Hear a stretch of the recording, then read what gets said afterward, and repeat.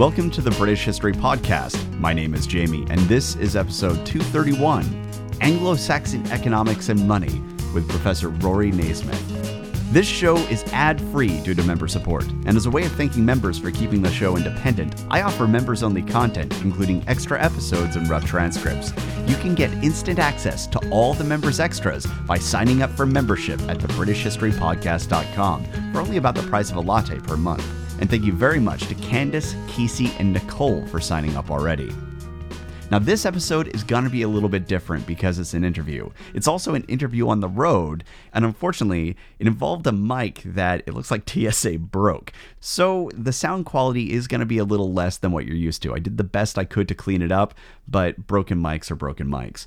In addition, this was during our trip where I defended my PhD, and I had actually defended it about 24 hours before, and thanks to jet lag, we hadn't really slept, so I was probably about 36 hours awake by the time we were interviewing this poor professor. And you're going to hear this actually in how I end up asking questions. So I ended up kind of accidentally falling back into lawyer mode a couple times and, well, deposing poor Professor Naismith, and he was very kind about it and didn't seem to mind all that much. But if my questions sound a little bit funky a couple times, that's because I was pretty punch drunk while this was all happening.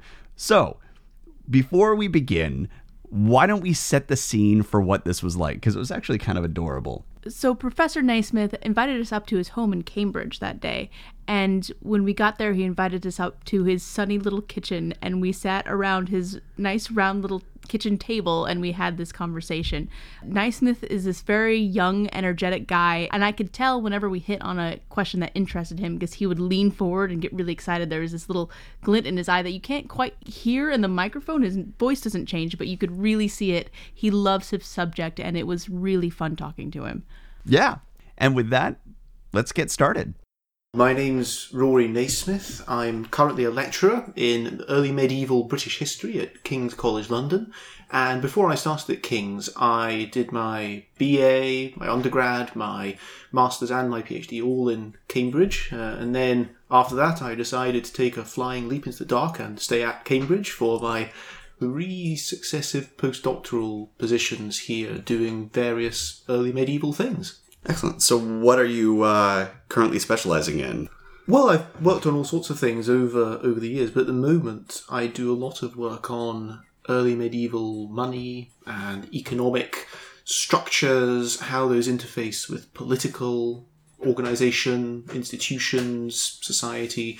What I really like is how all of these different things come together. It's very easy to get too abstract and think about economics as just numbers on a page or very abstract ideas. I quite like keeping it grounded, keeping it personal, related to all the other things that are going on as well. So currently where we're at in the show is right when Alfred retook the kingdom at the Battle of Ethandune, right? Sure. And so we are already well into the muddied economy period. And we've talked a great deal about the food rent economy of the prior era, but we haven't talked much about the transition from food rent to a more moneyed economy. So what would that transition actually look like? Well, it would mean a few things. The key thing is that somebody's got to be telling the peasants, the people who are actually growing the food, that they're no longer just going to be handing over grain and honey and livestock and so forth. They've now got to produce cash as well. So you've got to have pressure coming in from the top. You've got to have somebody who wants to have that change happen. And this is why it's often associated with the growth of multiple relatively smaller landowners. It sounds a bit paradoxical, but the point is that since they've got less to work with, they need to push it harder to get more out of the people who are working under them. And this is something that you can really see taking off in the era after Alfred, particularly in the 10th and then onwards into the 11th century. It's also worth stressing this doesn't mean that food renters ever stop completely. Right. They carry on, well, in some rather exceptional cases, right down to modern times. People famously having to pay eels and lampreys and stuff like that. But in the Anglo-Saxon period, you're absolutely right that the balance is shifting. And the degree of that shift would vary a lot depending on exactly when and where you were. There were probably some places in the time of Alfred which were mostly still working on a food rent basis rather than cash. When you're, say, in the 7th century, Yes. right, there's not a lot of currency. What currency is around is primarily being brought from the continent, right, during that period? Yeah, especially very early on, yes. Yeah. And then suddenly we have the introduction of coinage, and it starts somewhat small, correct? It does. It begins in the early years of the 7th century. The very earliest coin that was probably made in England is a gold piece that was found in Canterbury in the 19th century, along with various ones from Merovingian Gaul and other places. And this coin named Bishop Liudard, and he's referred to in Bede as the chaplain who came over with Bertha, who was married to King Ethelbert of Kent. And so this places it very squarely around about the year 600. But that's a sort of flash in the pan. Things don't really take off on a larger scale for at least 20 odd years thereafter. Right. It's very difficult to date or assign early Anglo-Saxon gold coins to a particular king or source because they virtually never have any legible inscriptions on them. So you talked about there would be a pressure that would be applied to the peasants. Yeah. What would that look like? Ooh, that's a very good question. Well, the short answer is it's never actually made very explicit. My general expectation is what it would mean is one of two things. One is that you'd call in the people from a particular estate to maybe the place where your lord, be that an abbot, bishop, even potentially the king or some other aristocratic figure, would be, and you'd basically tell them all what's what, and they'd need to recognise formally that they now accept the new status quo. And you actually sometimes do have documents that are written down in the margin of a gospel book or something like that, saying, and, Athelnoth will now bring, 20 sheep or something like that. And you'd only write something like that down if it had changed, if it mattered in some particular context at that moment. And so the whole point is writing it down to try and specify that that's now the state of play. The other way in which a landlord might impose a new plan like this is if he's got what they'd often call a reeve, a local agent, sort of like a kind of bailiff, a guy who'd be there on the ground to deal with the locals. And this person would go and basically tell the peasants that now they have to do things differently. Now they've got to provide cash instead of food, or they've got to do various other things instead of how it used to be. The assumption is that originally there was a combination just of labour and food that was owed to the landlord. And you can see this in the context of late Anglo-Saxon, in this wonderful set of documents that actually lay down how things work on individual estates from the perspective of these reeves, basically them saying what their current job description is. And there's even one which is all about the ways in which the groups on estates vary. So you'll have some people who belong to this category, some who belong to another category, and they all have different rights and responsibilities. And again, this is written apparently from the perspective of one of these reeves, somebody who's got to juggle all of these different groups on the land that's charged to him. Are you speaking about the Hidage records? Yeah, that's right. Oh. Yeah, this is quite similar to those. Yeah, that's right.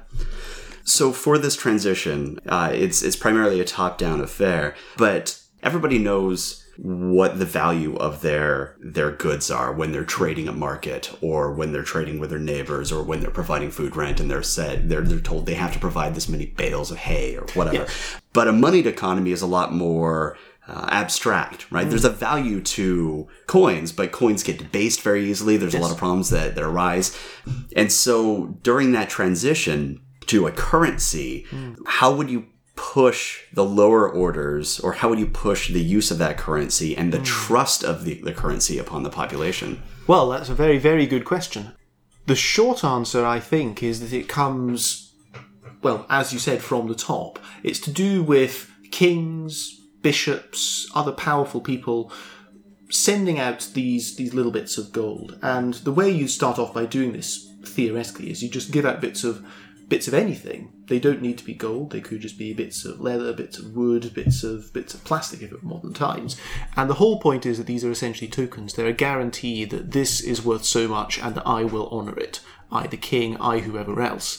An extension of that is that you then back up that claim. You provide some support to it by making those little chits, tokens, whatever you want to call them, made out of gold or silver. So it's two things. It's, on the one hand, you're stamping it, making it into a coin to provide that that link to a source of authority, and then the gold or the silver is investing that object that you create with value that it carries on its own. Now, those two factors of a coin might or might not coincide exactly. In actual fact, you probably don't want to coincide exactly, because if your coin was worth more in terms of gold than you, the king, had said it's worth, they would all be melted down. Right. And this does happen at various points in history. It happened relatively recently in Britain with silver, for instance. But in the context of Anglo-Saxon England, more often than not, it was the opposite, that coins were probably told, kings probably told the people that coins were worth rather more than they contained in terms of gold and silver. And in a really extreme situation, they might contain virtually no gold or silver whatsoever. Well, and that leads up to my next question, which is, so this transition from a food rent, which is concrete, and there's an actual value there, to currency, which is abstract.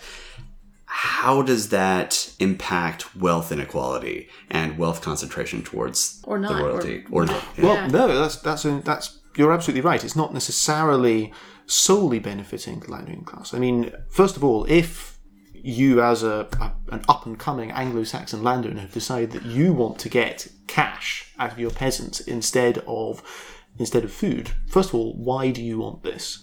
Well, chances are that it gives you greater flexibility. It means that you can buy other stuff you want. It means you can engage in the market, buy luxuries, do all sorts of things like that. But the key thing is that by requiring your tenants to pay in cash, they've got to have some way of getting it. And they will presumably be getting it by then taking their food and selling it. So that means you've got to have a market, you've got to have all kinds of other mechanisms in place for any economy of that sort to function. And you can see this coming online in England in the course of the 7th and 8th centuries especially, not so much from the text. I mean, as you say, the text focused mostly on this, where they say anything about this sort of business, it's focusing on this older series of expectations surrounding food renders and so forth, laws of Ina, for example, which are quite detailed about what you'd expect out of an estate.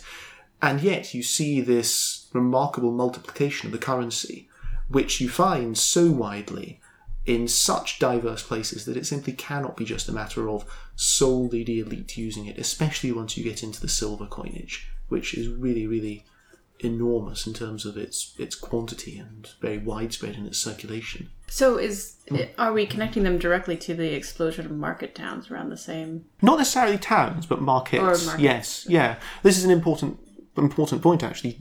Towns don't necessarily produce all the coins or even house all the markets in this period. It's quite possible that some of these places where you would buy and sell would basically be meeting sites where you'd have... early Ipswich. Exactly, yeah. You'd have what we'd probably recognise as early fairs or something like that. And town is basically in the eye of the beholder. That you're quite right, Ipswich is a sort of proto-town that gradually grows into something that we'd see as a bit more urban. Whereas there are loads of other places, hundreds of other places in fact, that we know, usually from later sources, had been meeting places for a shire, 100, a different unit perhaps, but they might also have been venues for doing all sorts of other stuff, including trade. Right. With the rise of trade places like that, we have records of tolls, and specifically tolls being credited or discounted for, say, bishops and things in London. Yes, that's right. So were these market sites controlled primarily by, say, a proto-bourgeois class, or were they functions of royal power? I think that, at the moment at least, the way they're usually interpreted is that they're serving the demand of local elites. They're serving landowners who are able to amass relatively large concentrations of wealth. But the people who are actually providing access to luxuries, to goods from further afield, the things that you couldn't just get around and about, were probably a kind of, I hesitate to say mercantile class, but they were people who were playing a larger role in trade. They might also have been farming, they might also have been doing other things, but they were also moving about, sometimes over long distances, to trade. And you can see that, for instance, in the vicinity of Ipswich, there are sites outside the town, further up the Deben Valley, where it looks like you had these almost proto-urban, proto-trading places, which were serving the local elite, and then gradually it's centralised into Ipswich. and so Ipswich becomes much bigger at the expense of these smaller sites. What that probably means is that a bigger, badder figure in the locality, quite possibly a king, has come in and tried to stipulate that these functions of trade and buying and selling have got to go on at a particular place so he can monitor it, profit from it, have easy access to it. And that's how you see places like Ipswich, Lundenwick, probably Southampton, maybe York coming online in the course of the later 7th and then the 8th century.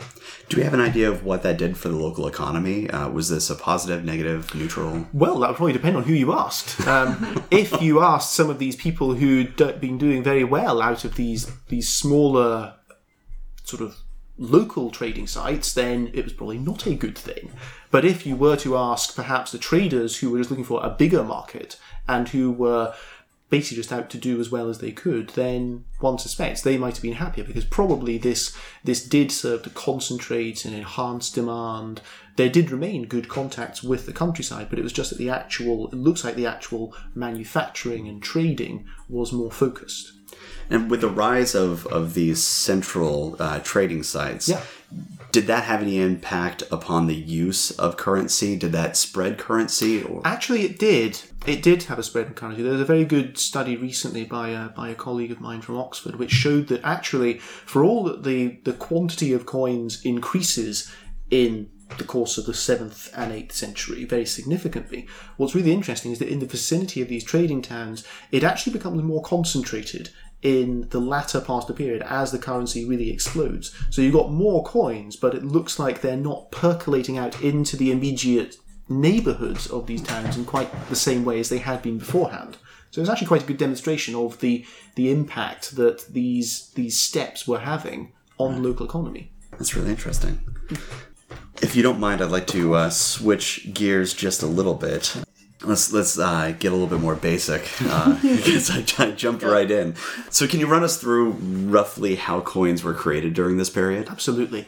The easiest way to think about it first is that there are really three major phases to Anglo-Saxon coinage. Well, let's say four. The first is you don't basically have any at all for the first 200 odd years of the Anglo-Saxons being in England. In the 5th and 6th centuries, they do continue to bring in very small numbers of coins from Europe. They do probably mostly use them in context of ornamentation and for bullion rather than for trade. And it's really when we get to the end of the 6th and 7th century that we get into the first of these three proper chunks of Anglo-Saxon monetary history, which is where you have gold coinage, initially brought in from the Merovingian kingdoms in Gaul, but from the early 7th century the Anglo-Saxons get in on the act themselves and make these early coins that are generally known as shillings, shillingus in Old English. Towards the end of the 7th century, probably around about 670 or thereabouts, for various reasons they stop making coins out of gold and they switch to making silver. And for about 75 years thereafter, at least in southern England, they make these silver coins which are very small and very thick. They are actually quite similar in terms of their shape and size to the gold ones that came before. Now, these silver coins are pennies. They were already called pennies in the sources, as far as we can tell. Historically, they've often been called by modern scholars shatters, singular shat, but it's quite likely that's not the term that was used for them in the 7th and 8th century. Now, in about 750 in southern England, we switch over to the last of these major sort of fundamental changes in the coinage, which is the institution of broad, thin silver pennies that name the king and name the money as standard. Sometimes that had been done earlier on, but only occasionally.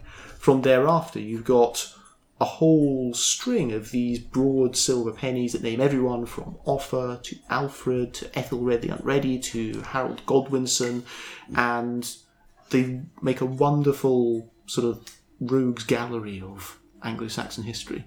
So let's start with the shillingus. Because they are made out of gold, were these primarily just something that only the ultra-wealthy would have been utilizing? To a larger extent, yeah. There is some evidence, particularly from the Merovingian kingdom, that these things could be used on a limited scale by other people. There are occasionally stipulations that even these poor peasants had to pay, a gold coin for their rent or something like that. And it's conceivable they did that in England too, but you're absolutely right that by and large these must have been a coinage for wealthier people in society. It's probably a matter of degree. It's likely that many of the population would deal with them sometimes, but the frequency with which you did so probably was highly, highly variable. The transition from the shatas, the silver pennies that were thicker, to these broad, thin pennies that typically indicate like Offa and everyone else. Yes. Why did that switch happen, if you know?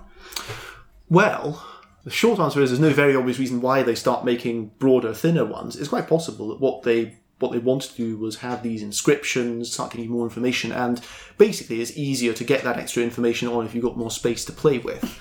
That said, they sometimes managed it perfectly well with the earlier coins, so it's probably basically a matter of taste and fashion. We can see that probably the first place that starts moving in that direction is actually probably East Anglia, under this very, very obscure character called Beonna, who is king there around 750. And then that idea of making them thinner and flatter is expanded in the Frankish kingdom, and then it's copied from there by Offa in about 760. So it's kind of chain reaction. You've got kings of Northumbria who start to put their names on coins. In East Anglia they do that but make them a bit flatter. The Franks make them flatter still, and then the Anglo-Saxons in the rest of England get it from there. Are there any firm ideas of why all of a sudden you have kings stamping their names and moneyers and locations being put onto these coins? Well, my view, probably, in terms of the kings starting to guarantee the coins, is that this grows out of a period when the quality of the coins has started to become more variable, the amount of silver that's being put into them is no longer very consistent and often quite low, and that when there is an effort beginning in Northumbria to try and make these coins more reliable and usually make the silver a bit better, one way of trying to convince people that these things are more reliable is for the kings to take a more direct, hands-on and explicit role in their production, and that's why you start getting the king's name on it. The moneyer's name does a similar job, except instead of naming, as it were, just the guy who's overseeing the whole process for the whole kingdom, it's also naming the individual, the specific source. Now, that might actually have been closer to the way earlier coins had worked. These don't always carry inscriptions, but when they do, they tend to name moneyers. But they're so diverse that in practice, it might have been the case that if you were in the know, you'd be able to spot that, aha, this funky-looking bird actually means this coin comes from Athelstan of Ipswich, or something like that. That's fascinating. So it very well might have been a function of expediency and efficiency rather than a demonstration of royal power. It certainly does that too, but I think in the immediate context of the 8th century, that was probably the first concern. And then they realised, hang on a minute, we can use this to really go to town and advertise all these new features of kingship, and they do, basically. And in the case of Northumbria, it may well have been that we know from later times that minting is very concentrated, and that may have been why they didn't need moneyers' names at first in Northumbria. It's all concentrated in possibly York. Right. Did you want to talk about how coins were made? Yeah. Well, when you were going to make some coins, you'd start off with your gold or your silver. The real technical expertise came in getting that gold or silver to the right alloy, and then getting the right amount of that metal into the coin. It's controlling the weight and controlling the fineness, which really, really requires knowledge and expertise. Getting your image that goes onto the coin to look pretty is relatively by the by. And it looks like that process of melting, remelting, adding things in was probably just done using typical metalworking equipment, crucibles and the other sort of implements you would need to use to handle them. Once you had your metal sorted out, there were various ways in which you could turn it into a coin. It looks like very early Anglo-Saxon coins, the shillings and so-called shatters, were made probably by taking little droplet sort of spits, gobbets of metal, round gobbets of metal, and then you just hammer them between the two dies. You put one on top, one underneath, hit the top with a hammer, and out comes your coin. It looks like that was the method they used because these are quite inconsistent in terms of the shape that they end up with. So they're not always perfectly round. In fact, They're very rarely perfectly round. Right. Later on, it looks like they eventually end up using a system that requires something that's like a heavy-duty cookie cutter or pastry cutter. You would make your sheet of metal, and then you would go over it with this sort of, punk-style cookie cutter and take out these little discs of gold or silver, usually silver by that point, which correspond to the eventual shape and size that your coins will have. And then you take those discs and you strike them, and that's how you end up with these consistently, more or less perfectly round, late Anglo-Saxon silver pennies. Around what era do those coins start appearing? It's hard to say for sure. Certainly they're using that method by the end of the 10th century, but they're already pretty consistently round when we go further back into the 10th and perhaps in some context into the 10th century, perhaps even in some cases even earlier than that. How they did things in between is a bit murkier because they're more consistently round but not as consistent as the pastry cutter. So it may well be that they had a kind of adjusted blob system, as it were, where you would make your what they call a flan, the bit of metal that the coin is struck on first, and then you strike it afterwards. So you'd start off by making sure it's in pretty good shape, then you take it to the dies, and then you end up with your coin. Okay. So with regard to minting, when we identify mints, if you have a die that's created in London, but something is being minted in York, for example, or elsewhere, how do you distinguish where these coins are actually being minted if they're using the same die? Well, this is how I spend a lot of my time actually trying to work out questions like that. Short answer is often you simply can't. You just have to recognise the level of uncertainty that's acceptable to you and stop there. But broadly speaking, the criteria you use to try and distinguish coins from others in terms of where they're made and when they're made is you look at, first of all, what they look like. And that involves going down to very fine details, not just is it a bird or is it a plane. It's got to be whether, for instance, the eyes or very, very minor details are executed in the same way, because that can give you a clue to almost unconscious processes and decisions that are being used by the makers of these dies. And that can sometimes hint at the same individual being at work or different workshops and things like that. So you look at them very carefully, first of all. You compare physical features, how much they weigh, how good is the silver. And then the third thing, the other major option you've got open to you is where have they been found? And this will involve looking at single finds and mapping those, plotting those. Plus, if you've got them, you'll look at hoards. And those are particularly helpful for working out chronology. You see which groups come together and which groups don't come together. And if you've got any that can be externally dated, then all the better. How does trade and, for example, Danegeld impact your assessment of location for coins? Because if you find coins in, say, Staffordshire after the arrival of the Great Heathen Army, it can be put there by a Viking warrior. So how do you source those coins at that point? Well, you need to think about that one. Sorry. It's a very good question. I mean, if you go back in time and you look at scholarship from 40, 50 years ago, they're very blasé about saying that this hoard of coins was deposited because of this raid or this battle or something like that.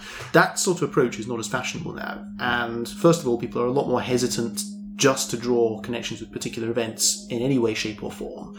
And you've got to accept a certain degree of flexibility. There could be lots of reasons why you get a group of coins that come from an unusual area found in a particular place. And unless there is something really unusual about that assemblage of coins, it's very dangerous to say specifically it's Danegeld, it's anything else. That's not to say these aren't. And this is where looking very carefully at the profile of mints comes in. And this has been done very well in the context of groups of Anglo-Saxon coins that have been found in Scandinavia. What you occasionally see there are whole parcels of coins which will all be made from the same dies in, Lidford in Devon or something like that. And even having somewhere like a very small mint, such as Lidford, overrepresented also suggests there's something weird going on. It suggests you've got a more direct link between that particular hoard and that particular place in England. Fewer sort of opportunities for the currency to break up in between. Now, depending on whom you ask, that's more likely to mean Danegeld or it's more likely to mean trade. And the really frustrating thing is it could be either. And my view is that, in actual fact, once Danegeld had been paid, there were any number of ways in which that money could go. And what this means in practice is that the physical effects of trade and Danegeld would be very much the same. And the crossover between the two would be enormous. Very often, these parcels of money would be divvied out among the Vikings, and we know explicitly that lots of them would then go off and buy land in England. They would stay on working for Canute. They would go off and sell off stuff in Flanders on the way home. There's all kinds of ways in which these divisions of cash could go in different directions, recombine, or do all sorts of different things. In other words, Danegeld is important, but it's important because of how it enriches lots of other things, as well as just money moving around in large quantities for one purpose. But there's one hoard I've been working a lot on recently, which is a little bit earlier than Danegeld, but it's very unusual. It was found in November 1883 underneath the House of the Vestal Virgins in Rome. And in the course of excavations, they came down, they discovered this hoard, they plucked it out. Unfortunately, the archaeologists destroyed virtually all of the contextual information, so we don't know as much about this as we'd like. But the hoards are still preserved in a museum in Rome, and they consist of about 830 mostly Anglo-Saxon coins. But the really exceptional thing that was found with them is a pair of silver, what are called hooked tags, fasteners, that were originally on the bag the coins were contained in. And these have the name of the person for whom the hoard was intended as a gift inscribed on them. And it was intended as a gift for Pope Marinus II. And this is, to my knowledge, completely unique. There are no other medieval hoards from anywhere in Europe that I've come across which have a kind of label saying what or whom they were for on it. So it's really, really interesting, and it lets you date the hoard quite precisely. In fact, the date is doubly strong because you've got this inscription. It matches up perfectly with the date of the coins, which run down to the reign of King Edmund, who's ruler from 939 to 946, and Marinus II was pope from 942 to 46.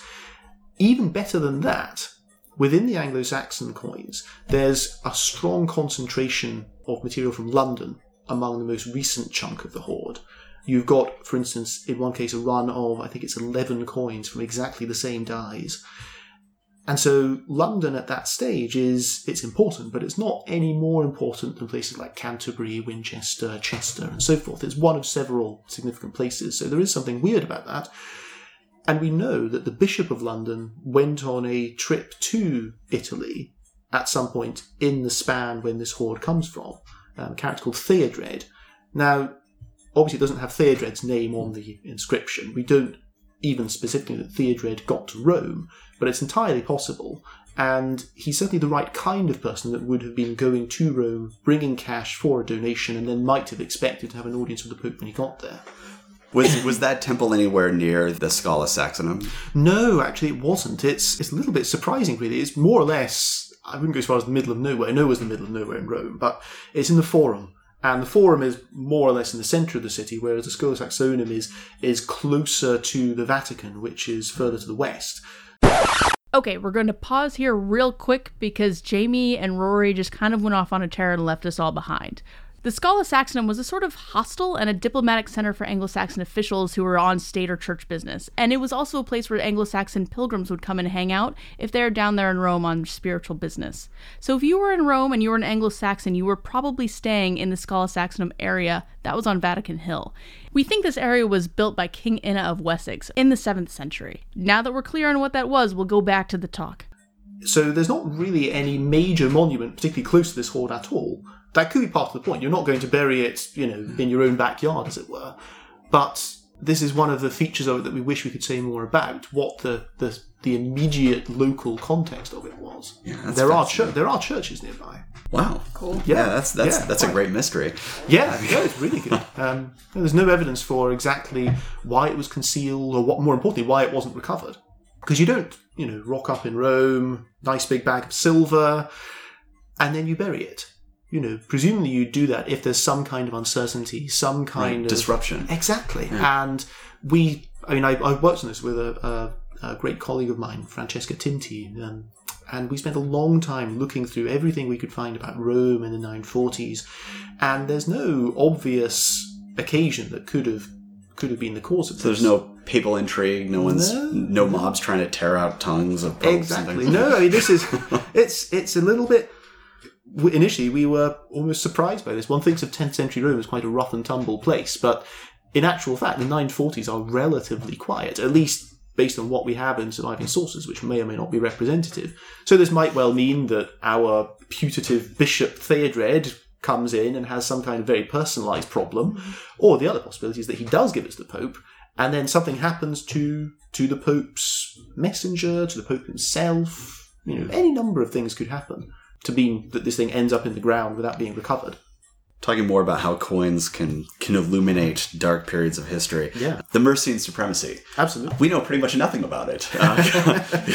We know a lot about Wessex because we have Asser and the Chronicle. How do coins fit into illuminating probably one of the most powerful, if not the most powerful kingdom of the Heptarchy for a solid 100 years, and yet we know almost nothing about it? Well, I think they're very important, and they're very important in two ways. First of all, in the earlier chunk of the sort of heart of the Mercian supremacy, the age of Athelbald and the kings immediately before him, they're almost negative evidence, because that's the era of this highly diverse early penny coinage, the so-called shatters, when you've got huge variety, huge diversity in the coins. There's no unified Mercian currency. There are no coins in the names of any of these kings.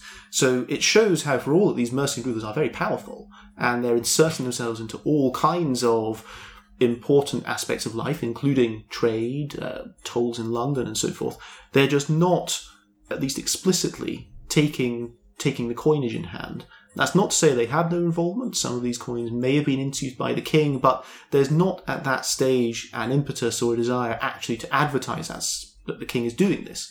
And it's quite likely that many of them don't really have much involvement with the king at all. So it shows how the Mercian supremacy is jolly important, but there are ways in which it has limits. Then if we fast forward to the time of Offa, you see things swing quite hard in the opposite direction. Under Offa, you start getting these coins in the name of the king. You start to have the king apparently exercising a fairly exclusive right over the manufacture of coinage, probably to a significantly reduced number of places in which they're being made, and explicit naming of the characters who are producing them, who then work with the king. And under Offa, this coinage becomes a really, really important resource for historians because, as you quite rightly said, we don't know nearly as much about the Mercian supremacy as we would like, and most of what we do know comes from sources written outside the area of the Mercian supremacy itself. So it comes from the letters of Alcuin, other sources like that. So for what the Mercians themselves are doing, we're dependent mostly on the charters, which again are rather complicated in terms of their interpretation and spread, and then the coinage. And the coinage, again, is not necessarily a matter of Offa wandering into these various moneyers' workshops and saying, I want my hair like this today, or something like that. It's more variable. But it shows us another view, another way in which we can approach the way these kings are demonstrating their power and how that power is then being understood in places like London and Canterbury where these coins are made. So like the charters, it shows us really well how the centre, the king himself, is interacting with these other locations, these other significant centres of power and trade within the Mercian supremacy. Okay, speaking about Offa, yeah, I've got a couple fun questions for you. First, since you've spent so much time studying these coins, and I've spent more time than I'd like to say looking at coins of this period, including coins of Offa, he looks like he's got a French braid. What is going on with his hair? That's pretty fantastic, isn't it? Yes, Offa's funky hair. Well, we can't rule out the possibility that was the do to have when you were strutting your stuff down the high street of Tamworth in the 780s or thereabouts. We don't know for sure.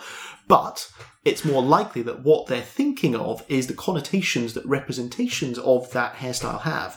And there's actually quite a good tradition of this, which has been written about very well by Anna Gannon, who's an art historian. And this has got very deep roots. It goes right back to Greek and Roman era representations of gods and demigods who had this wonderful tousled flowing hair.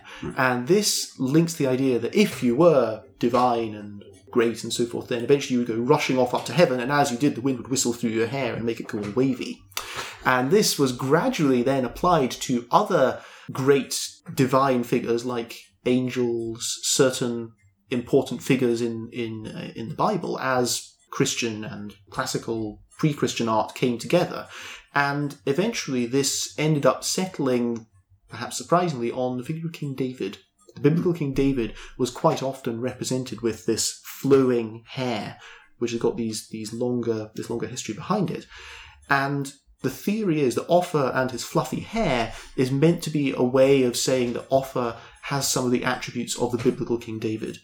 That's fascinating. Yeah, and David was one of the favourite figures, one of the favourite touchstones, models for kingship in the 8th century. We know Charlemagne modelled himself on David. He was even called David sometimes. And it's entirely in keeping with the kind of regime that we know Offa exercised. It was very learned. There was a lot of access to biblical scholarship, and there was probably a great deal of thought and artistic expression going on behind the scenes that we now know little about. Who modeled themselves after David first? Because Offa and Charlemagne seem to be jockeying for a bit. I don't think on the basis of the evidence we've got, it's very easy to say my suspicion would be Charlemagne in this case, but it's the coins of Offa cannot be dated, and one would need to go back and check very carefully about when Charlemagne starts to be named David. Right. But Charlemagne is named David in the circle of Alcuin and the writers of Alcuin's letters, so there is already an Anglo-Saxon connection there, albeit to Northumbria. So it's even money, basically. It needs more time and effort. Yeah. I will have people shouting at me if I don't ask you about Offa's coin. Everybody wants to know about Offa's coin. But the gold one, the dinar. Yes. Yeah, that one is pretty fantastic. I mean, if I did have to pin down a single favourite Anglo-Saxon coin, that would probably be it. So what is your... to catch people up, just in case they're not sure what I'm referring to, this coin has kind of mangled Arabic inscription around the edges. Yes. Not so badly mangled, you can't read it, though. Right. But it's not quite right. So, but it's intended to say there is no God but one, and Muhammad is his prophet, as I recall. That's right, yeah. Plus various specifics about where it's made and stuff. Right. And what is your opinion of what that coin means? Well, my view is that it fits very well into the way in which gold coinage is being revived and used in the later 8th century. As we said before, you've got these gold shillings in the 7th century, which are the standard currency at the time. Then gold goes away for about 100 years, and it seems relatively rarely to have been used for coins. But in the time of Offa, it's starting to pick up again. And the first context in which it picks up is use of Arabic and Byzantine gold coins in Western Europe. This is something that probably starts in Italy in the 770s, and then you can see it leapfrogging to England and eventually filling in the gaps in between. We know this is because England and Italy have got very close ties. These things are probably, although there's a bit of debate about this, probably known as mancosus in Latin. Now, Offa's gold coin is basically modelled on what you would expect a respectable gold piece circulating in the 8th century to look like. The rather paradoxical thing about this is that, as you quite rightly said, the inscription it's an Islamic religious inscription. It expresses that there is no God but no God but Allah, and Muhammad is his prophet. This coin was possibly made under Offa for donation to the Pope, despite this religious content. And we know this because there's a letter written from Pope Leo III to Offa's successor, Kernwulf, and in this letter the Pope suggested it might be a lovely idea if he continued Offa's practice of sending 365 gold mancuses to Rome every year for various purposes, including keeping the lights on. And if mancus meant these Arabic coins, then it could well be that the Offa dinar was one of such a shipment of coin. And this is supported by the fact that the coin first surfaces in Rome in the 1840s when it's bought by a French diplomat there. We don't know for sure if it was found in Rome, but it could have been, and that's where it was first sold. And the fact that the inscription, the Latin inscription, says Offa Rex, is just a way of advertising Offa's authority without diminishing the recognisability of an Arabic gold dinar. That's what they were looking for. They weren't particularly bothered about what these inscriptions said. It was the fact that that's what made them reliable. That's what told people that this was a reliable gold piece. It's very unlikely that anyone could actually read what they said. Right. Which is much for them, very much to Offa's benefit, I suspect, in this context. Unless you really wanted to send a message to the Pope. Maybe. But there are actually quite a few coins that are imitations made in Western Europe of Arabic dinars, but which don't have that inscription on them. So it's part of a bigger story. I recall reading somewhere, I can't remember where now, that it may have originated in Spain. No, I think that it's unlikely to have a direct Spanish connection. I mean, obviously Spain, a large part of Spain at this stage is under Muslim control. But at that point in the later 8th century, they're not making much gold coinage. They're making silver, and the silver is percolating into southern France. You can draw a quite interesting map of how these things circulate in the south of Gaul. And there are one or two pieces known from England, but it looks like gold coinage, Arabic gold coinage in this period, is basically a Mediterranean phenomenon, which is then filtering into Italy and further north from Italy. And it looks like the centre of this Western imitation of dinars is probably somewhere in the North Italian Alps region. And in fact, a lot of them are also of the very same year. They're all of the year, I think it's 100 and... It translates to, I think, 773 or 480. I think it's 157 after the Hijra. And this is true of some of the originals which have been found, but it's also true of Offa's dinar, and it's true of lots of the imitations, and even some of the ones which don't say 157 may well have originally said 157, and someone's just copied the Arabic wrong. So what was going on during that period that led to this spread? To my knowledge, there's no... the sort of mass exodus of envoys or anything like that in 157. What seems more likely to happen is that perhaps a few coins got into the right hands, and then those coins are taken as the model for lots and lots of these imitations. And it may well be that Offa's coin is actually an imitation of an imitation.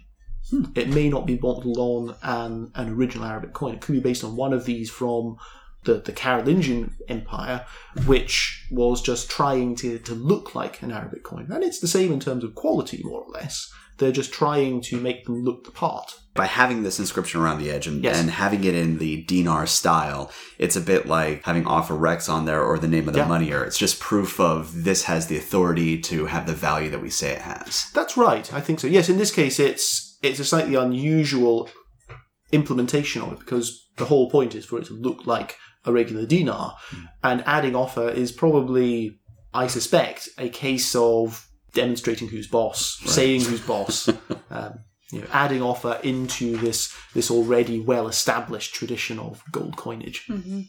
So let's actually, because we never spoke about moneyers. Sure.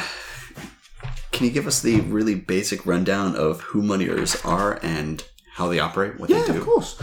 Moneyers are characters who make coins, basically. Monetarius in Latin, munitera in Old English, and it reflects the way Anglo-Saxon coinage worked for most of its history, which seems to have been very personalised. It was all about the guy who actually did the job, and it looks like these characters would have probably done the whole business from receiving your money and then melting it down, turning it into another coin, then giving it back to you. So they're combining exchanger and sort of practical manufacturer all into one position.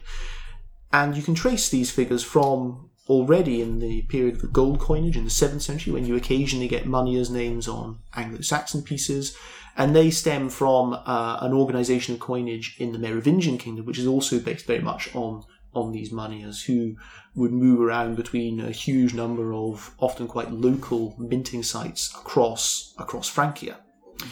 In later times, we know that these moneyers were sometimes quite rich, quite locally important individuals. At the time of Doomsday Book, for example, in Lincoln and in York, there are various moneyers who can be pinned down among the prominent citizens of those cities. In law codes, moneyers are sometimes implied to have been characters who've got some subordinates working for them. So they're not necessarily the ones who are actually doing the hammer and tongs work, but they're the ones who take responsibility and oversee the operation. There's even a remarkable document which was written in the early 12th century in Winchester, which is based on earlier surveys, including one from before the Norman Conquest. And in this survey, you get all kinds of details about the moneyers of Winchester in probably the 1050s. You hear about where they had their houses, where they had their workshops, all in a row on the high street.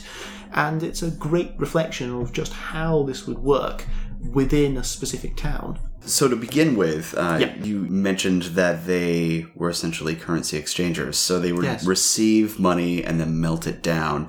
So how exactly did that work? Was it a case of you got coins out of, say, Francia, you weren't sure what the value of it was, you melt it down, separate, and then recast it? Or how does that all work? Well, it's not something which is discussed explicitly in many of the sources that we've got, unfortunately. It's left a little bit opaque. Most likely how it would work is somebody would turn up, as you say, from Francia with some silver, some gold, and they would go to London, go to Canterbury, and present it to the money. And now this all implies that you've got some kind of rule in place, a law in place that you cannot use foreign coin. And in the early Anglo-Saxon period, that apparently didn't exist. There was a bit more flexibility about what money you would use, which implies that there were other incentives to take cash or indeed silver in other forms, objects and so forth, to your money and have it melted down.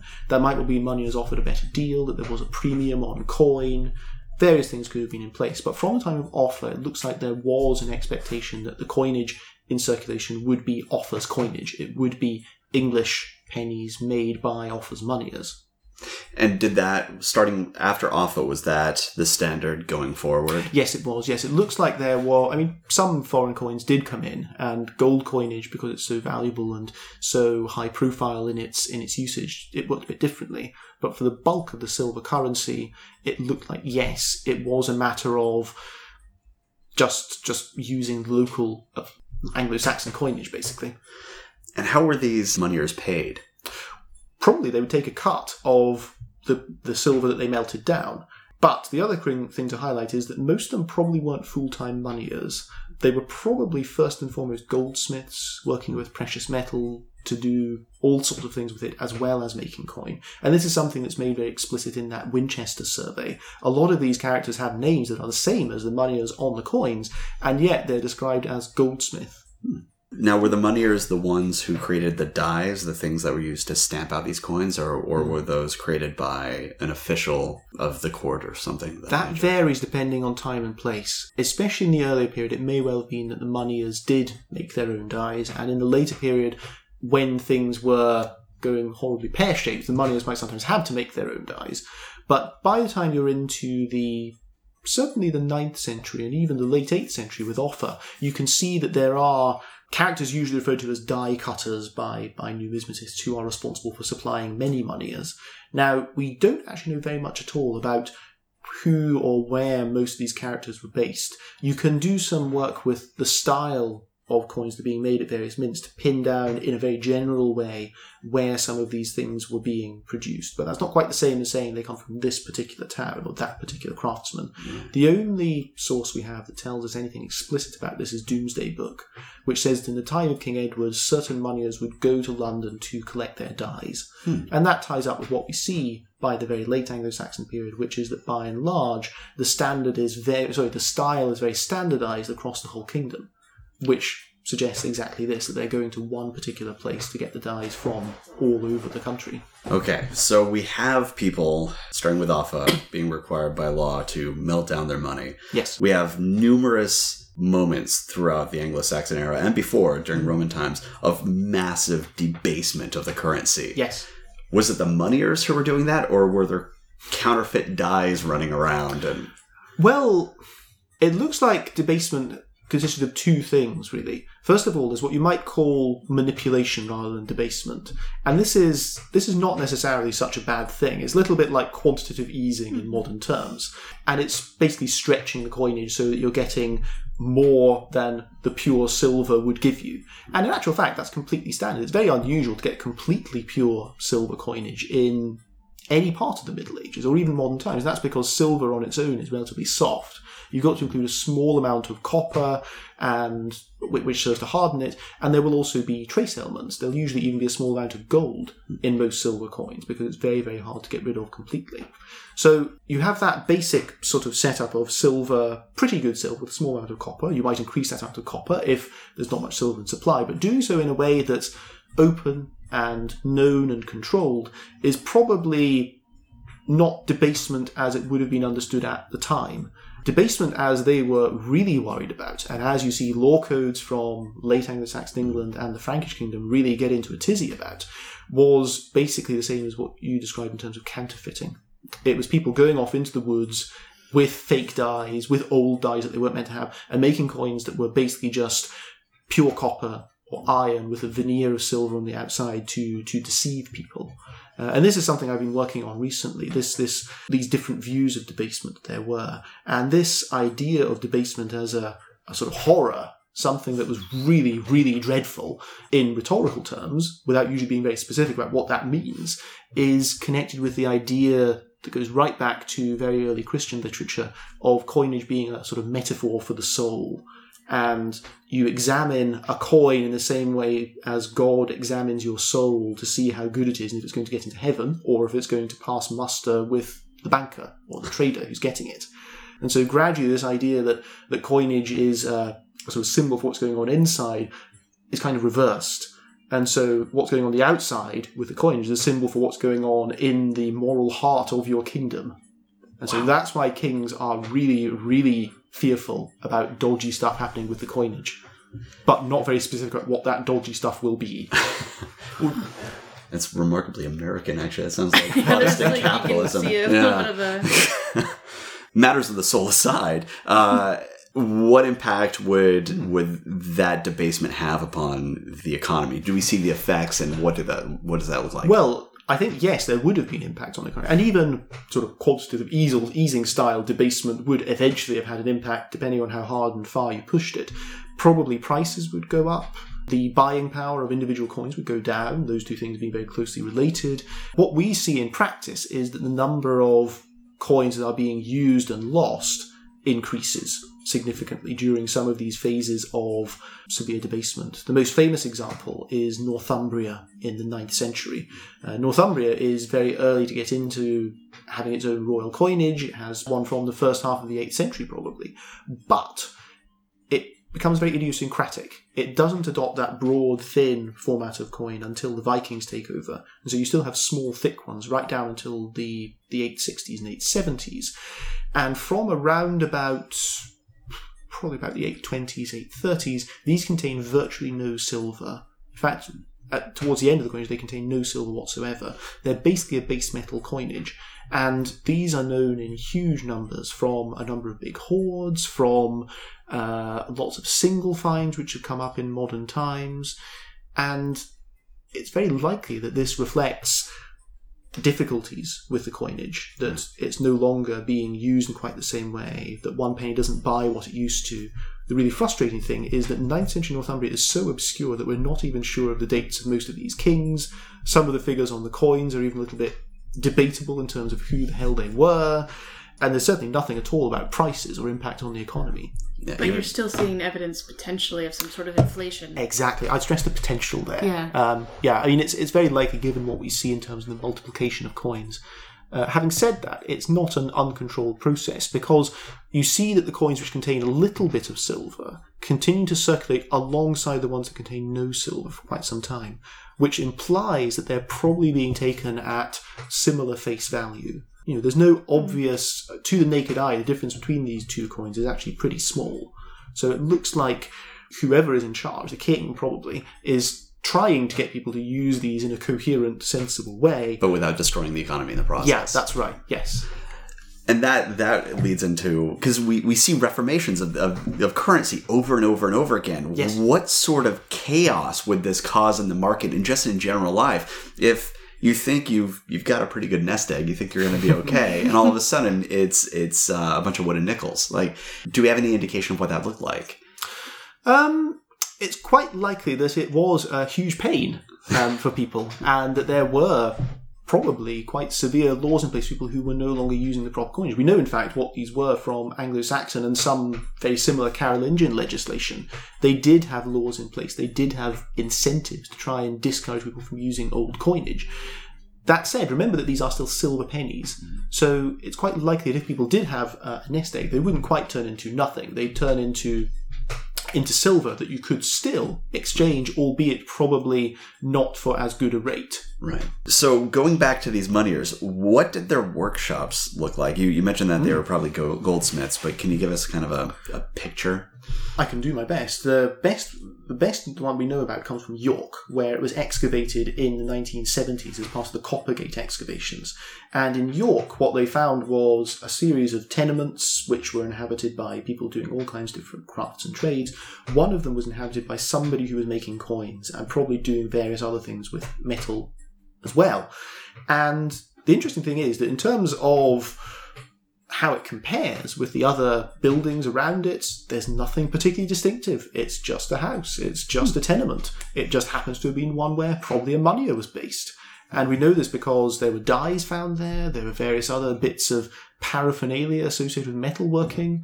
And it reflects what we see in these Winchester documents, that the moneyers were just living in towns, doing their business alongside lots of other craftsmen and traders as part of the urban community. So currently in the show, we're talking about Alfred. And one of the nice things about coinage during the period of the Heptarchy is it helps us identify kings and sometimes queens, because as I recall, Offa's queen was Cunithryth. Yeah. But starting around Alfred, you start to see it seems like that starts to come to an end, and you end up with that strange moment where Ceolwulf II and Alfred are on the same coin, even though he's the two emperors' coins. Yes. Even though he's a foolish king's thane. And so how do the appearance of those coins, and then later just the uniform coins, impact the study of numismatics and teasing out history via coins?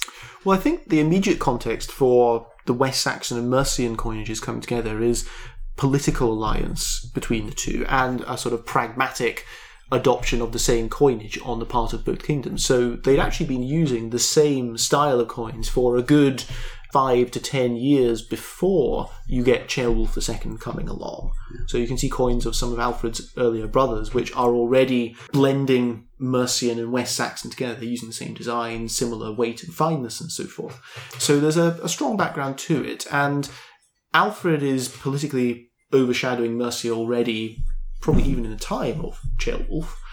You can see this in part from the coins, where at London Alfred is probably being recognised and named as king, even while Ceolwulf is still around. Thereafter, the impact of this gradual sort of monopolisation of West Saxon coinage goes hand in hand with the advancement of West Saxon come Mercian / sort of combined Anglo-Saxon power over the course of the 10th century. So as they take over areas in the Midlands, East Anglia, Northumbria, they impose ways of doing things that are familiar from back home, including the way you make coins, who you name on coins. And so it's to do with political expansion. It's not as if they didn't have coins already in those Viking areas, they certainly did, but you see sometimes even the same moneyers carrying on, but now making coins for the new dynasty. So it provides us a concrete way of seeing the speed of West Saxon advancement up through the Midlands. That's right, yeah, a very tangible expression of what that conquest actually means on the ground. Right. The other thing that came to mind as I was reading your book actually was the economic impact of hack metal. When you have the Great Heathen Army come in, you've got all of these Danegels that are being demanded. Mm-hmm. There's a proliferation of hack metal. How does that interface with the moneyed economy, and how does it affect it? Well, hack metal is a term which is used to refer to gold, but more often silver, which is used from an economic perspective but in uncoined form. So you would take an arm ring or a bracelet or something like that, and you would, as the name implies, hack it up, cut it up, and then treat those little bits of silver as a form of currency, or as a storage of wealth. And so you see in basically places that were associated with the Vikings, all kinds of examples of how this would pan out in practice. You see that some coins are treated basically just as conveniently round bits of silver, and they're chopped up and tested in just the same way as you would any other piece of metal. Hack silver is potentially rather more versatile than coinage is, because you aren't as worried about this risk of debasement and your silver losing its value. You can also carry around very large amounts of money in relatively more convenient form. It's much easier to carry one big arm ring or one big brooch than it is to carry potentially thousands of equivalent coins. So it's got a lot going for it. The problem is when you get right down to very low value currency. The extreme form of this is what's known as liquid silver in parts of the Baltic, which is where you end up with tiny, tiny pieces of hack silver, which are literally less than about 0.1 of a gram in weight. So getting on for silver dust, it's not the most practical way of proceeding, but it's even better than coins. You can handle really tiny sums of, tiny exchanges using these bits of silver. You just need to do it with tweezers. Not lose it between the floorboards. Yeah, quite.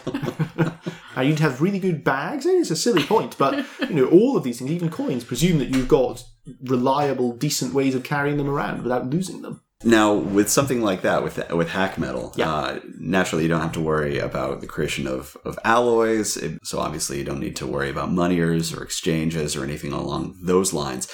We're assuming. That's the assumption. No, well, you're right, actually. It's not as if you stop worrying about the quality of your silver. You're just checking it more frequently. I mean, this is the payoff with a hack metal system is that you've got to be quite good at handling silver. You've got to be good at estimating how much you've got to cut off to get a various weight. You've also probably got to be quite used to these various on-the-spot checks you would use to ascertain how good the silver is. So you see lots of cases of little cuts, little nicks, bits cut off, potentially even bite marks. To see how soft it is. Yeah, or perhaps check to see whether there's just a kind of sheen of silver on the outside.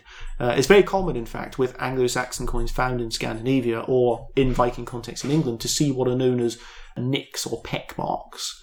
Now, with the creation of money, the moneyer and the king or the local lord tend to get a cut for the creation of that money. If you have essentially a black market with hack metal, yes. How much does that diminish royal power economically? Well, I wouldn't say it's a black market as such. I'd just say it's probably a recognition that the currency, such as it was not within the king's remit. The king would certainly use it, he'd have a lot of it, but it's just a thing that people use in the same way as people would be using all sorts of other practical resources that were open to them. So it's a different way of approaching currency, I'd say. I mean, obviously, for part of this, it's going to be a factor of, oh God, we've got a lot of Danes here, we need to give them money. Yes. But do we also see it appearing as the result of just economic anxiety, like a distrust in you mean currency? Turning back to hack metal? Yes. Well, we know that the Vikings sometimes specifically stipulate that you need to be paid in what they call according to their own measure or by their own weight, which probably means in purified silver in not necessarily coined form. So the Vikings were stipulating that this stuff be used, which presumably meant that the poor old Anglo-Saxons or whoever had to turn their coins or whatever else they had into purified silver. So you'd as it were be paying a premium. You'd turn over 12 pennies, which would then contain only 10 pennies worth of silver according to what the Vikings thought. So then you had to try and find yet more to make up that difference. So it was bad news for people who were suddenly faced with kind of taking care of this gap between the face value of coinage and its sort of bullion value in silver. Yeah. It's a really ugly exchange rate. It is indeed. And we know that this is something that's actually done as late as the 1080s, 1060s in Doomsday Book, where there are various ways of assessing value. And one of these is what's called burnt and weighed silver. And what this seems to mean is basically that. It's silver that's been purified. And this is a privilege that seems to be associated particularly with lands that belong to the king. And it means that people would have to pay a premium of possibly up to as much as 30% on the face value of the money they gave. So it was bad news for Anglo-Saxons. Yeah. Obviously, we there's food rent. You have to sometimes you have to pay with grain or with mead. But do we see any other non-currency exchanges that are taking place other than hack metal? Well, you see that there are all sorts of other commodities being used. There's one great example in one of the texts written by Bede in which he talks about how a piece of land is bought in return for a book, for instance. But you also see plentiful use of gold and silver in uncoined form for these kinds of transactions. Sometimes it might be a cup, it might be ornamentation on a sword, it could be lots of things. And this seems to be particularly common for people at the top of the food chain. Anglo-Saxon, in fact, the best known sector of the Anglo-Saxon economy is buying and selling land, because we've got all these charters that refer to it, hundreds of them. And what's unusual about them is that they, first of all, have a very high proportion of gold and silver being used compared to parallels that you see elsewhere in Europe at the same time. And this seems to be because they're associated with people who are either very much part of the elite or people who are up and coming and trying to get established in the elite. And the way you did this apparently included using gold and silver wherever possible. And gold is quite overrepresented in these documents compared to what you see in terms of circulation. For, just a ballpark figure, there are about, say, 20 odd gold coins, native and foreign, that have been found in later Anglo-Saxon, from the later 8th century onwards, compared to, let's say, several tens of thousands of silver. And yet, among these charters, which record buying and selling of land, it's almost 50-50 in terms of gold and silver. Silver is slightly preponderant, but not by much. So it's not a very representative segment of the economy, but we know an awful lot about it, and it's very, very charged with status and power, and people trying to show off they're doing things in the proper way. And this often means buying and selling with gold and silver, but quite often in objects, and very often in ways that we simply can't tell, because the units that we use for currency, shilling, pound, and so forth, could also be used of weight or value. Oh, right. The gold coins that may or may not have been circulating, if it was in the upper echelons, large numbers of gold, what became of those coins? Were they melted down? Yeah, probably so. The likelihood is that these are being melted down and reused very frequently. And we know that these probably circulated relatively intensively, and also when the chips were down and somebody needed to drum up extra cash, you'd go and melt down your family silver or your family gold, whatever it might be.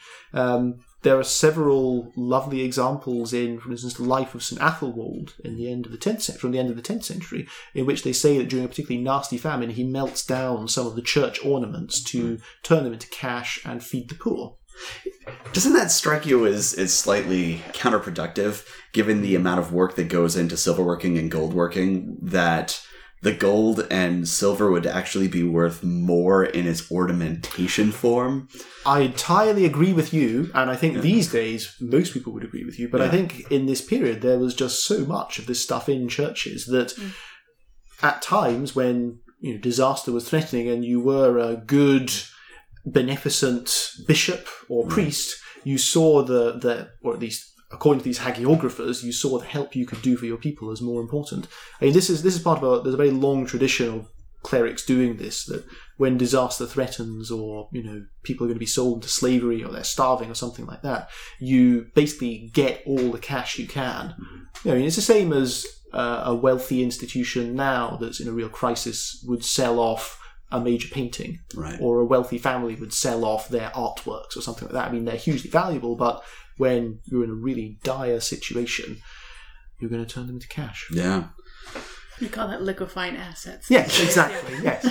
Yeah. It just feels a bit like we need a fire. Let's burn the family painting. The family doesn't survive. So, what role did the clergy? What role did ecclesiastical pressure and just involvement in the economy? Were they minting their own coins? Were they setting monetary policy within their own territory because they had their own lands? Things like that. Well, there are a couple of ways in which they could have been involved. The first thing goes right back to what we talked about a while ago in terms of rents and land ownership and so forth, which is that the church owns a lot of land, and we also know a lot about what the church did with its land compared to other kinds of landowner.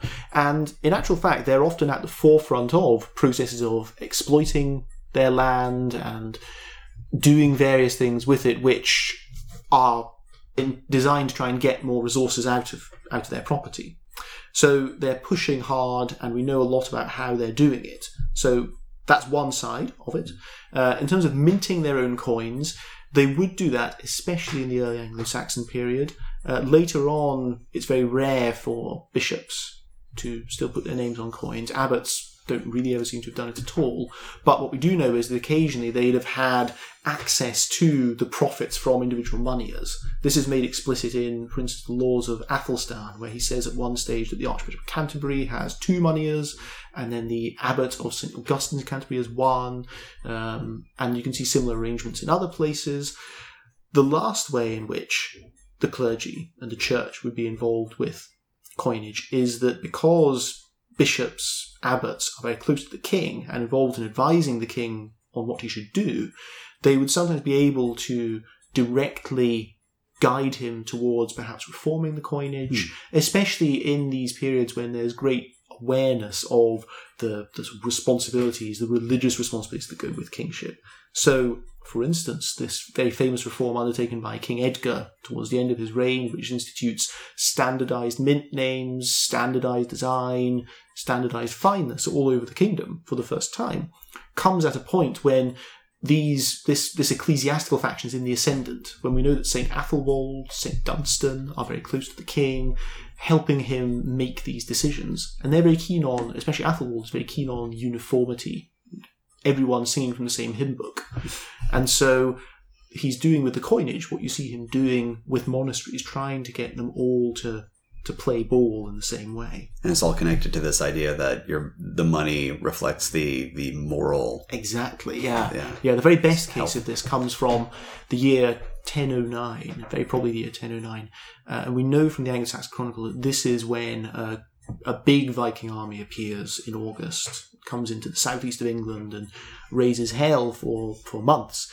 And Ethelred the Unready and his advisors take the sensible course of action, which is they retreat and they go to Bath, and they fall back on their last line of defence, which is let God handle it. And so they send out this decree that all the people in the kingdom are to go out and they have to march barefoot and they have to give alms, they have to pray for the salvation of the kingdom. And it looks like they probably enlist the coinage as part of this remarkable effort to try and get God on side.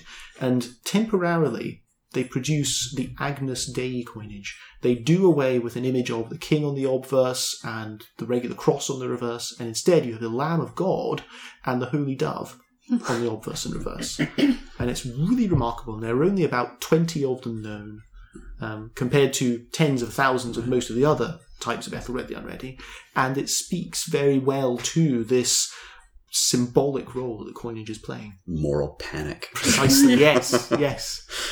Because we've been covering the early Anglo-Saxon period in detail, we've had some rough and tumble bishops and archbishops. Yes. Usually, if your name is Wolfred, you're ready to raise hell. Would the creation of currency have been a function of the acquisition of power and the demonstration of power for bishops and archbishops? There are some early Anglo-Saxon coins that seem to have been made under ecclesiastical authority, and there are very many which show evidence of religious awareness in their iconography. You have crosses, you have sometimes very, very elaborate, very symbolically sophisticated images which suggest that there may well have been clergy involved in deciding what they looked like. On the whole, it looks like it was probably more an advisory role. The coins that you can say explicitly do come from ecclesiastical sources are relatively few. That's not to say some of the others weren't, but I think it's more likely that the bishops and abbots are involving themselves in a much larger enterprise than taking responsibility for most of it directly. That said, the initial take-up of coinage in England and its proliferation thereafter does seem to be tied very much to not necessarily just bishops, but to the entry of the Anglo-Saxons into the Christian club, as it were. That this is one of the trappings of Western European Christian civilization. So just in the same way as King Ethelbert wants to marry a Frankish princess, right, so he and his contemporaries and their subordinates were probably interested in patronising the production of coinage in the same way as the Franks and other people in Western Europe did. Do you think there was some degree of confusion regarding the religious aspect of coinage? If you have coinage associated with Rome, and yes, Rome is where God is centered. Yes. Because you had that odd period in the conversion era where no one was entirely sure what was Christian and what wasn't. Yes. And so, is it the haircut? Is it the clothing? What do we need to do? Better do it all. Yes. And so, do you think that coinage might have also been brought in as religious ignorance almost? I'd see it more as trying to do things, keeping up with the Joneses, basically. And Christianity is another part of the same package deal. Right. And different elements of this would come online in different ways and with different levels of awareness. Right. So, for instance, early Anglo-Saxon gold coins are pretty weird in a lot of ways. They do not carry inscriptions, unlike virtually all their Merovingian contemporaries. You can't pin them down to a particular mint or moneyer or king in most cases. So, just in the same way as Christianity is being taken up in a slightly fuzzy and flexible way, the coinage is being taken up in a slightly fuzzy and flexible way, and it's being used alongside gold and silver and other forms too. All right, and usually at this point, I would say something along the lines of, thank you very much for your time, Dr. Naismith, and we'd sign off. However, like I said earlier, we were horrendously jet lagged, so we actually forgot to do that part. Well, we did it, but it was after we turned the mics off. So, thank you very much for your time, Dr. Naismith. And now that I got seen in the room, what did you think about this interview? I learned so much more about culture, I think, that I expected. One of my favorite parts, though, was this story about how we might have been able to tie a cache of coins to a very particular person who something horrible happened to. Maybe in Rome. Ditched the coins. We found them later, but like, what happened there? I know. I can't get over that story. It's going to stay with me for the rest of my life. And just the moment that must have been like for the people who found it, of going into Rome and finding this bag of coins, and out comes Anglo-Saxon coins. Yeah, and just wondering how this came about, since there's no record of a major disruption. That's crazy. So either there's a disruption that we're not familiar with, or maybe there was something personal that happened. There could have been something really interesting in that particular emissary's life. We just don't know. In my mind, the story is that the poor messenger boy just forgot the address and ditched the coins in the hope that no one would notice. Yeah, the other thing that really blew my mind was the fact that they were looking at coin purity as a function of morality. Like monetary policy could impact your relationship with the Almighty. Not just on what they were putting on the face of their coins, though it was certainly that, but also just the straight up purity of the coins. Mm-hmm. As if it was some metaphor for the national soul. Yeah. This interview was fantastic. I really enjoyed myself. It was great sitting around this table and just talking to an expert who really knew everything about the subject and was so willing to share it with us with such enthusiasm. And I'm really happy that we were able to bring it to all of you. And if you appreciate Professor Naismith as much as we do for speaking with us, go ahead and follow him on Twitter. He's at Rory_Naismith. And we're going to have links on the show notes so you can find that. Also, we're going to provide links to his academia.edu site as well as his site on King's College. This actually lets his institution know that he's out there, that you heard what he's talking about, and that you appreciate it. So go directly there, check in on what he's doing, what books he's releasing soon, and just show your support for scholars who are willing to take their time to put effort into public scholarship like this. All right. Well, I hope you enjoyed the interview. And as always, if you have any questions, comments, or concerns, you can reach me at thebritishhistorypodcast@gmail.com. We're also on Twitter. We're at British Podcast. And you can join us on all the other social media channels. You can find links to all of them at thebritishhistorypodcast.com. All right. Thanks for listening.